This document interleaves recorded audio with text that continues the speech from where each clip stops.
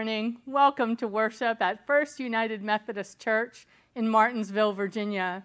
Today is the last Sunday of the season of Epiphany. Next Sunday, we move into the first Sunday of Lent. And on Wednesday this week, we will observe Ash Wednesday. We will begin live streaming on Ash Wednesday. And so we will not be able to impose ashes this year, but we will be able to celebrate communion together. On this Sunday that bridges these two seasons, we pray that you will find this transition a meaningful one.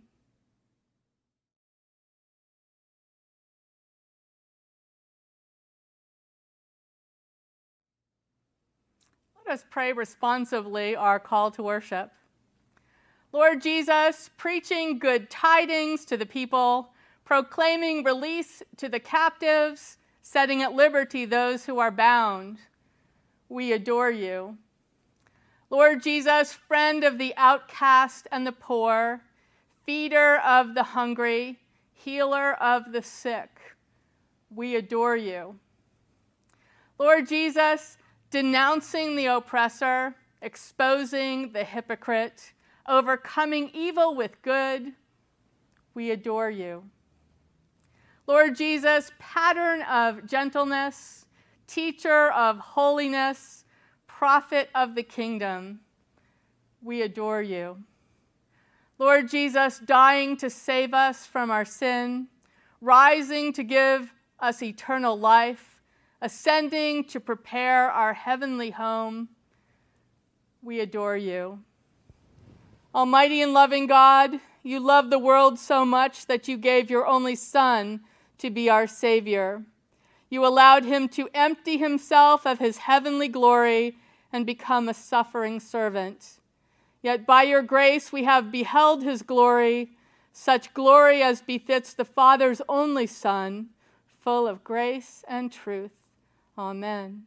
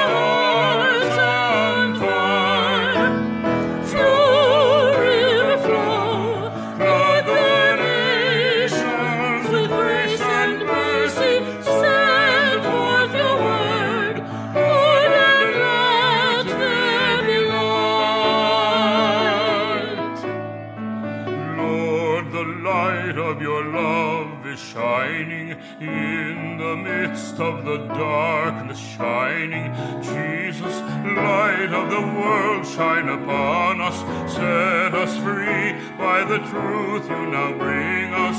Shine on me, shine on me, shine, Jesus, shine, fill this land with the Father's glory.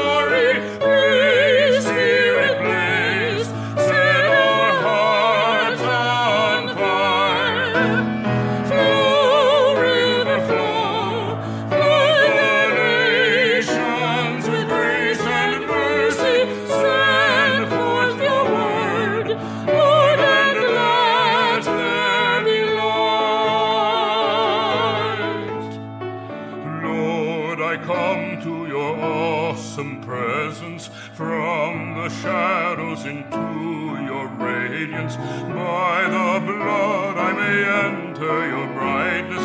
Search me, try me, consume all my darkness. Shine on me, shine on me. Shine, Jesus, shine, fill this land with the Father's glory.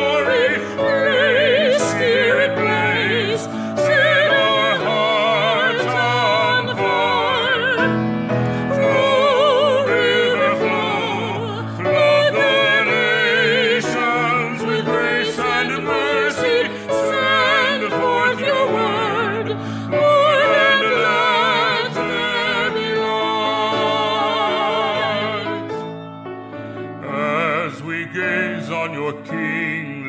brightness, so our faces display your likeness, ever changing from glory to glory. Near and here, may our lives tell your story. Shine on me, shine on me. Shine, Jesus, shine, fill this land with the Father's glory. Blaze, Spirit, blaze, set our hearts on fire. Flow, river, flow, flood the nations with grace and mercy. Send forth your word, Lord, and let there be light.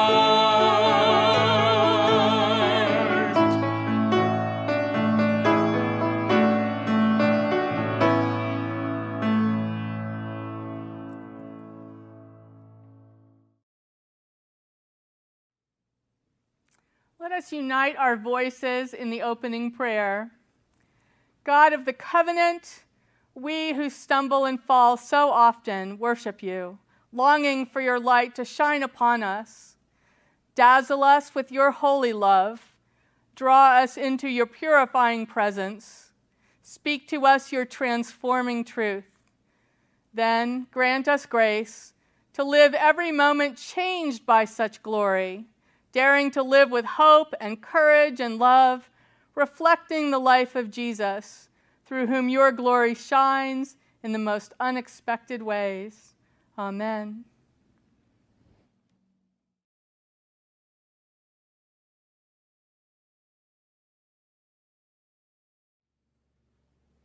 Good morning. I'd like to ask for the attention of the children for our children's time this morning. Today is a special day in the season of Epiphany. It's actually the last Sunday of the season of Epiphany. It's called Transfiguration Sunday. And on Transfiguration Sunday, we hear a very puzzling story. It was pretty puzzling for the disciples, too, who were there to witness it. 3 of them, Peter, James, and John, were there. And Jesus took Peter, James, and John up onto a mountaintop. And when they get there, all of a sudden, Elijah and Moses appear. Elijah and Moses representing the prophets and the law. And the puzzling thing about that is that Elijah and Moses had died centuries before, and yet here they were on the top of the mountain with Jesus.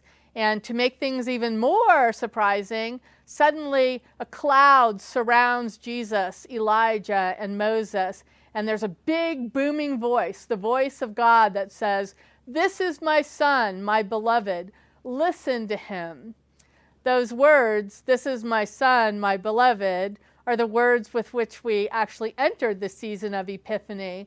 They were the words God spoke at Jesus' baptism, and now they are spoken again at his transfiguration. Well, the disciples have no idea what to make of this experience. Not God's booming voice from the cloud, and not the presence of Elijah and Moses, who had died centuries before. Who would know how to make sense out of that? They had no idea. And so Peter tries to make sense out of that. He tries to containerize it. He says, "Lord, let me make a dwelling place, like a little hut, one for you, one for Elijah, and one for Moses." He just wants to hold the moment in suspended animation. He just wants to freeze frame the moment, and he wants to put it in little boxes so that he can try to understand it. The text says that he was terrified and he really didn't know what to say. I can imagine that. But what I like about that text is that I think it is what we all tend to do. We all tend, when we are confronted by an experience that is new to us, to try to break it down into little pieces so that we can understand it. But one of the things the text tells us, and one of the things that the disciples come to understand, is that sometimes God just wants us to live with the mystery. understanding it isn't going to make living with the mystery any easier. For example, do you need to understand a rainbow before you can really appreciate the beauty of it?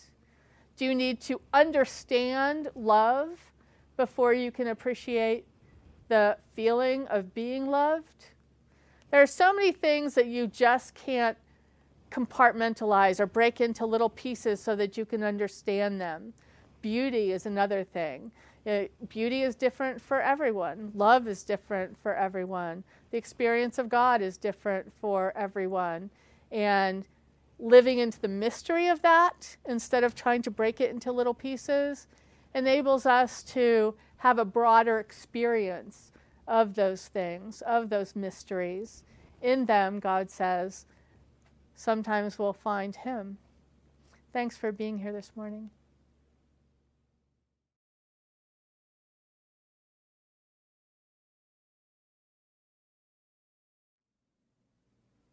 May we prepare our hearts to receive God's word to us this day. Let us pray. Gracious God, as we turn to your word for us, may the Spirit of God rest upon us.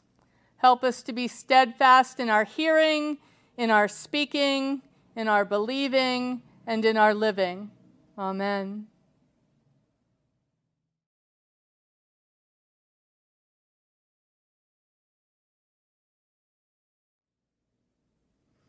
Our Old Testament lesson this morning is found in the 2nd chapter of 2 Kings, beginning with the 1st verse. Now, when the Lord was about to take Elijah up to heaven by a whirlwind, Elijah and Elisha were on their way from Gilgal. Elijah said to Elisha, "Stay here, for the Lord has sent me as far as Bethel." But Elisha said, "As the Lord lives, and as you yourself live, I will not leave you." So they went down to Bethel. The company of prophets who were in Bethel came out to Elisha and said to him, "Do you know that today the Lord will take your master away from you?"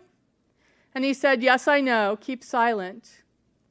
Elijah said to him, "Elisha, stay here, for the Lord has sent me to Jericho."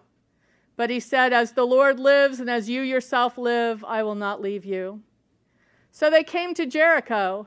The company of prophets who were at Jericho drew near to Elisha and said to him, "Do you know that today the Lord will take your master away from you?" And he answered, "Yes, I know. Be silent." Then Elijah said to him, "Stay here, for the Lord has sent me to the Jordan." But he said, "As the Lord lives and as you yourself live, I will not leave you." So the two of them went on.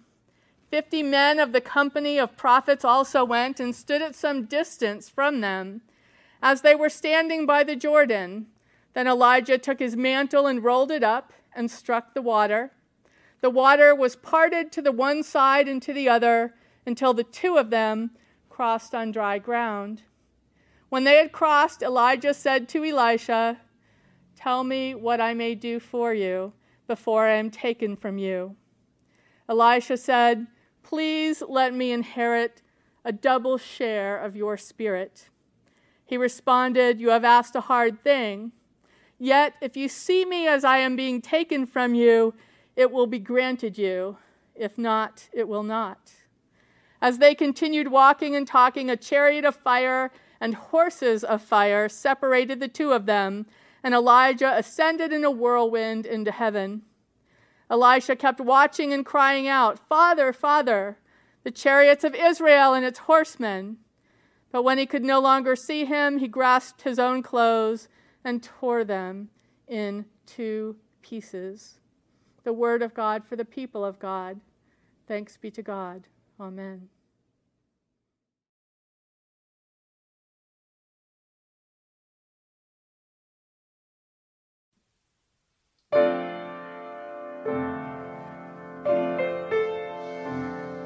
Swing low, sweet chariot, coming for to carry me home. Swing low, sweet chariot, coming for to carry me home.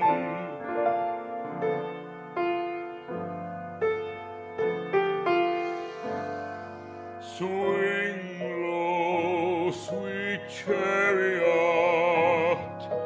coming for to carry me home, coming for to carry me home.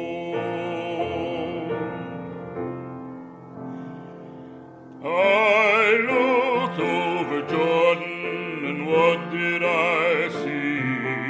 Coming for to carry me home, a band of angels coming after me, coming for to carry me home. If you get there before I do, coming for to carry me home, tell all my friends I'm a-coming too, coming for to carry me home. Swing low, sweet chariot, coming for to carry me home.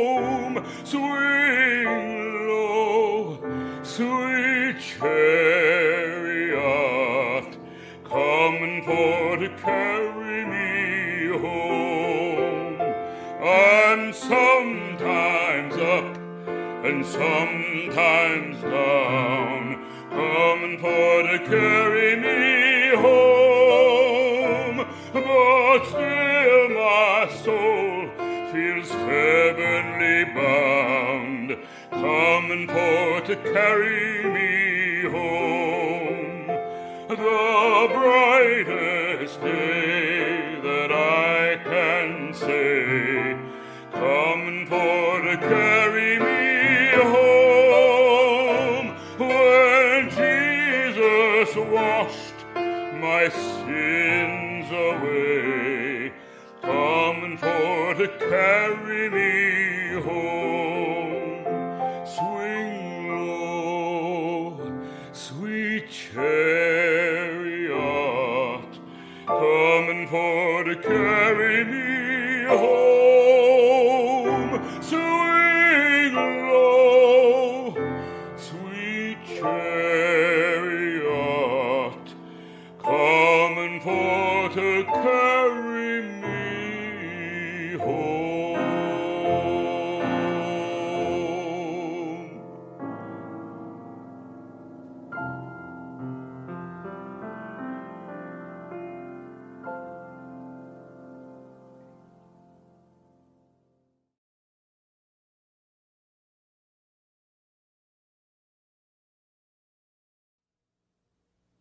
Our gospel lesson this morning is found in the 9th chapter of Mark's gospel, beginning with the 2nd verse. 6 days later, Jesus took with him Peter and James and John and led them up a high mountain apart by themselves. And he was transfigured before them, and his clothes became dazzling white, such as no one on earth could bleach them. And there appeared to them Elijah and Moses, who were talking with Jesus. Then Peter said to Jesus, "Rabbi, it is good for us to be here. Let us make 3 dwellings, one for you, one for Moses, and one for Elijah." He did not know what to say, for they were terrified. Then a cloud overshadowed them, and from the cloud there came a voice, "This is my Son, the beloved. Listen to him." Suddenly, when they looked around, they saw no one with them anymore, but only Jesus.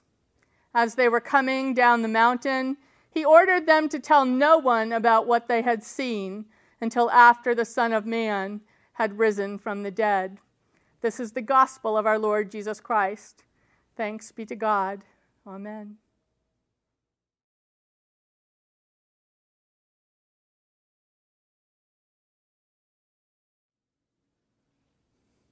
Every year I struggle with the text for Transfiguration Sunday, partly because I've never experienced anything like what the texts describe, but also I almost feel uncomfortable even knowing about it. It was such an intimate encounter between Jesus and a trio of his disciples with dramatic cameos by Elijah and Moses and the booming voice of God coming down from the heavens. I find myself wanting to respect their privacy, and not just because the actual event as recorded doesn't resonate with any of my experience at all. Not at all. In a way, the story of the Transfiguration makes me feel like a theological contortionist in the pulpit, playing Twister with the odd picture that the story describes. Right hand, white cloud. Left hand, green mountain. Right foot, brown valley. Left foot, dark circle, foreshadowing Lent. Why are we given the story right now at what should be the zenith of the season of Epiphany? At what is the threshold into the season of Lent? Once at a district training event that took place the week before Transfiguration Sunday, I asked many of my fellow colleagues, "What are you preaching on this Sunday?" And almost every single one of them responded by saying this: "I'm having a guest preacher this Sunday." They were kind of sheepish about it, and I would decry their efforts as completely lame, if not for the fact that I made a mental note to myself to come back to my office, look up the date of next year's Transfiguration Sunday, and issue a very early and heartfelt invitation for someone else to preach for me then.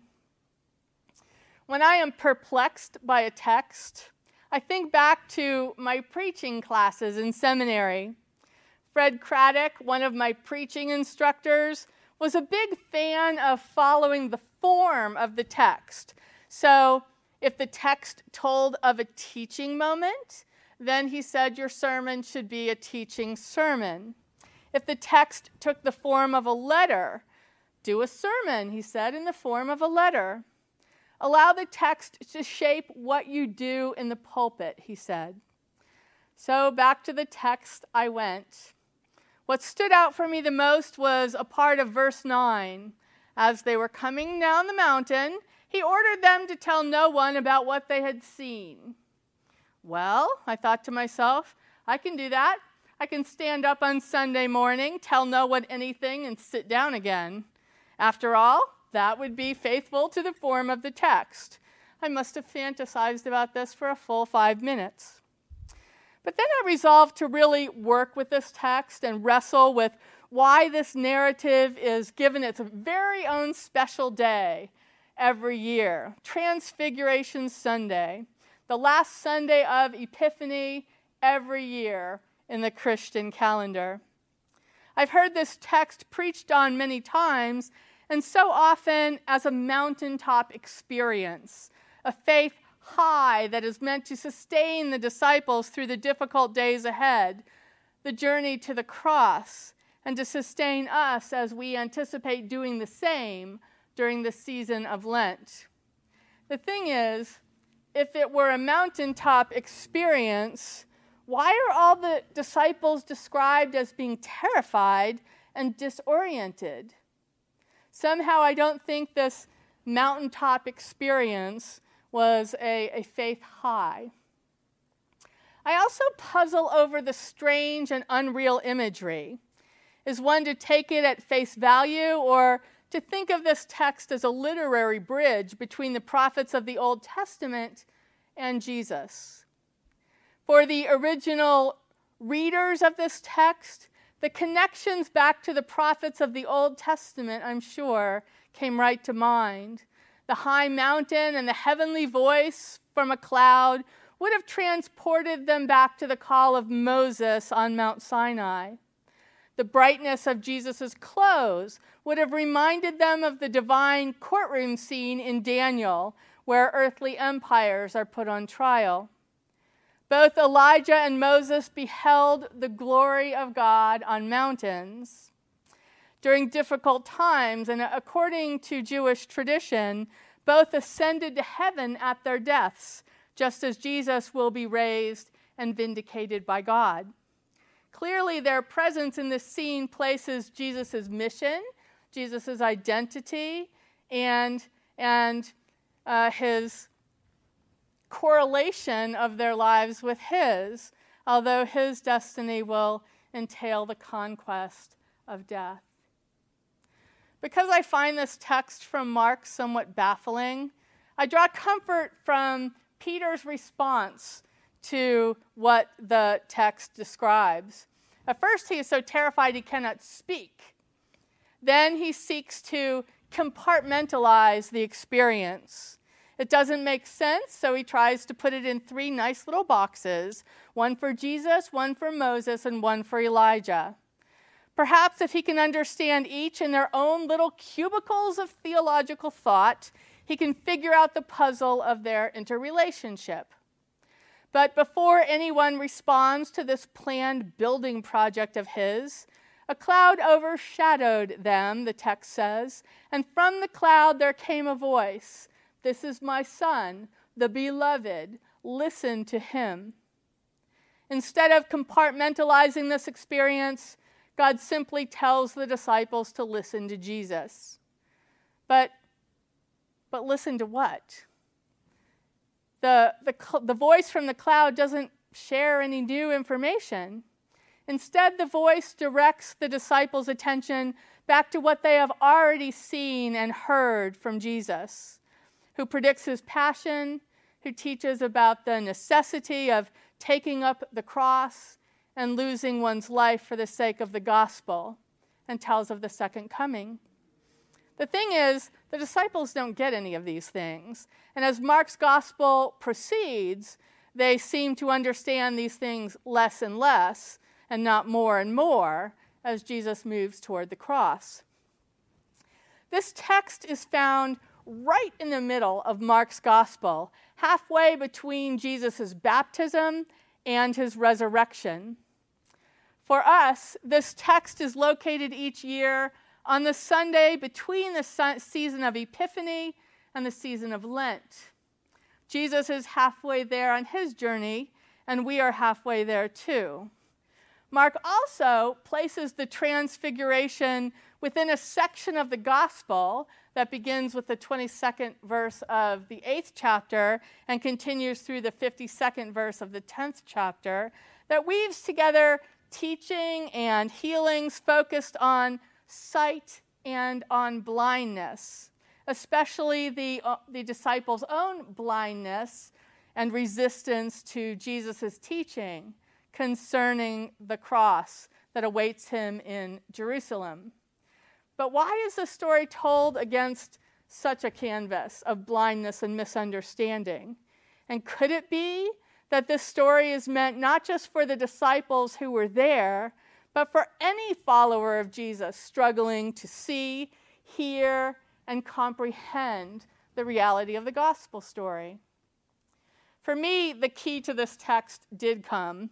It came in a musing on this text by Jan Richardson, author and artist, who talked about the word overshadowed as it appeared in this gospel lesson.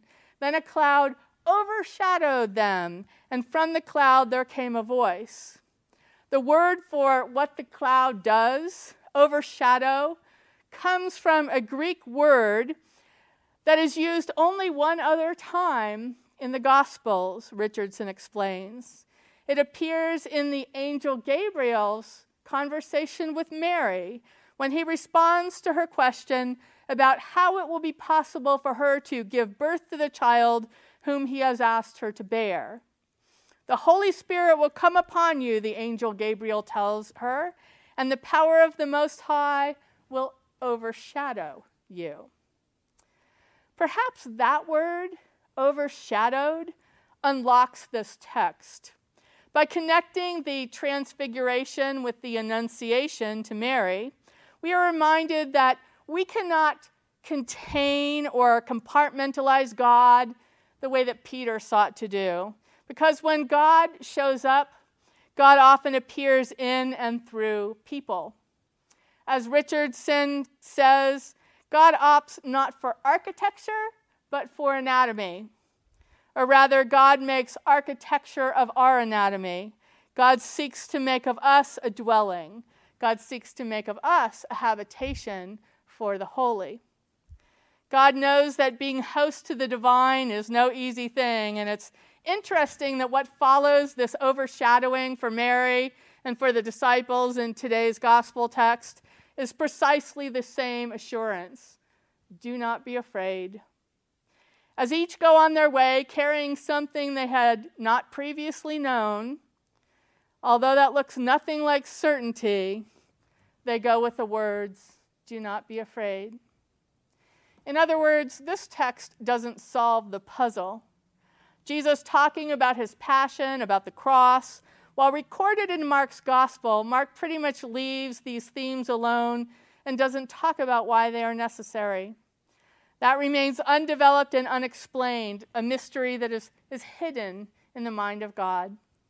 Mark refuses to play theological twister, to be a theological contortionist. The transfiguration, while it's this bright, shining moment, isn't one of blinding clarity. And yet, for the disciples, it was an experience that would continue to work on them, to shape them, and to transform them. The voice from the cloud telling them to listen to Jesus, even as he told of his suffering and death, even as he told them things that they did not want to hear. In fact, it would alter every future encounter they had with him. It was a story that they didn't tell for a long time, probably much longer than the 9 months Mary's revelation took to work its way to full expression.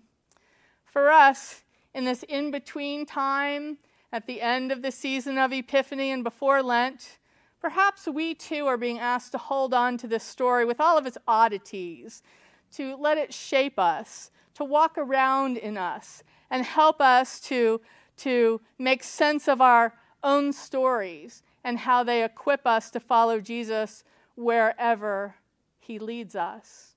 It's not easy living with ambiguity. It's not easy being a holy habitation for God who does new and surprising things in and through and around us. I still like Peter's desire to compartmentalize, but this story tells me that such constructs won't serve me as I seek to serve Jesus.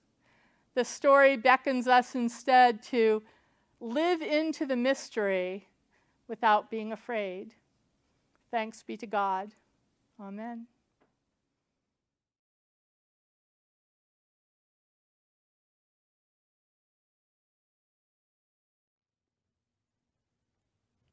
Let us affirm our faith with the Apostles' Creed.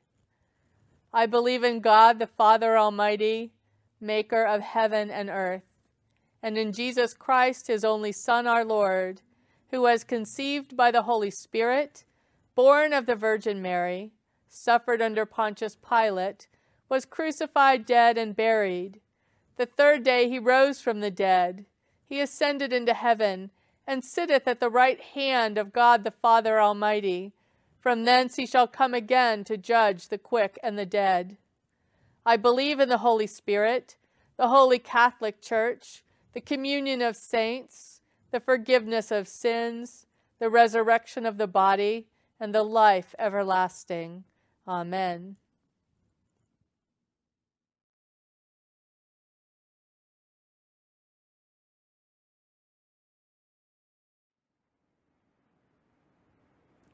And now let us pray as our Lord has taught us.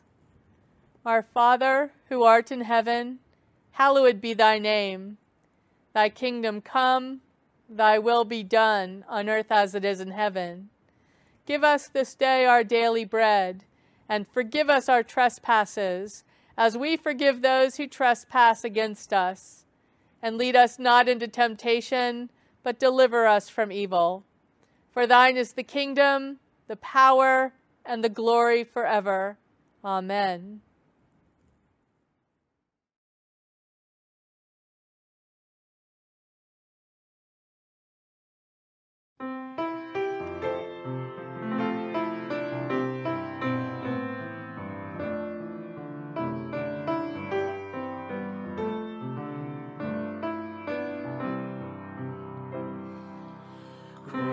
Christ beside me, Christ before me, Christ behind me, King of my heart, Christ within me, Christ below me, Christ above me, never to part.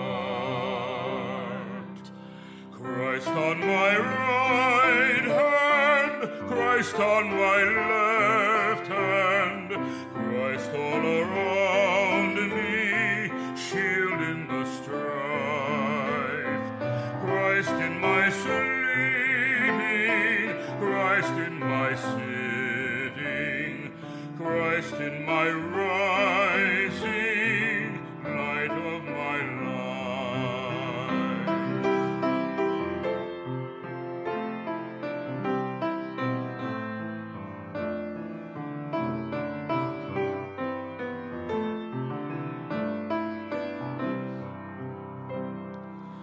Christ beside me, Christ before me, Christ behind me, King of my heart, Christ within me, Christ below me, Christ above me, never to part.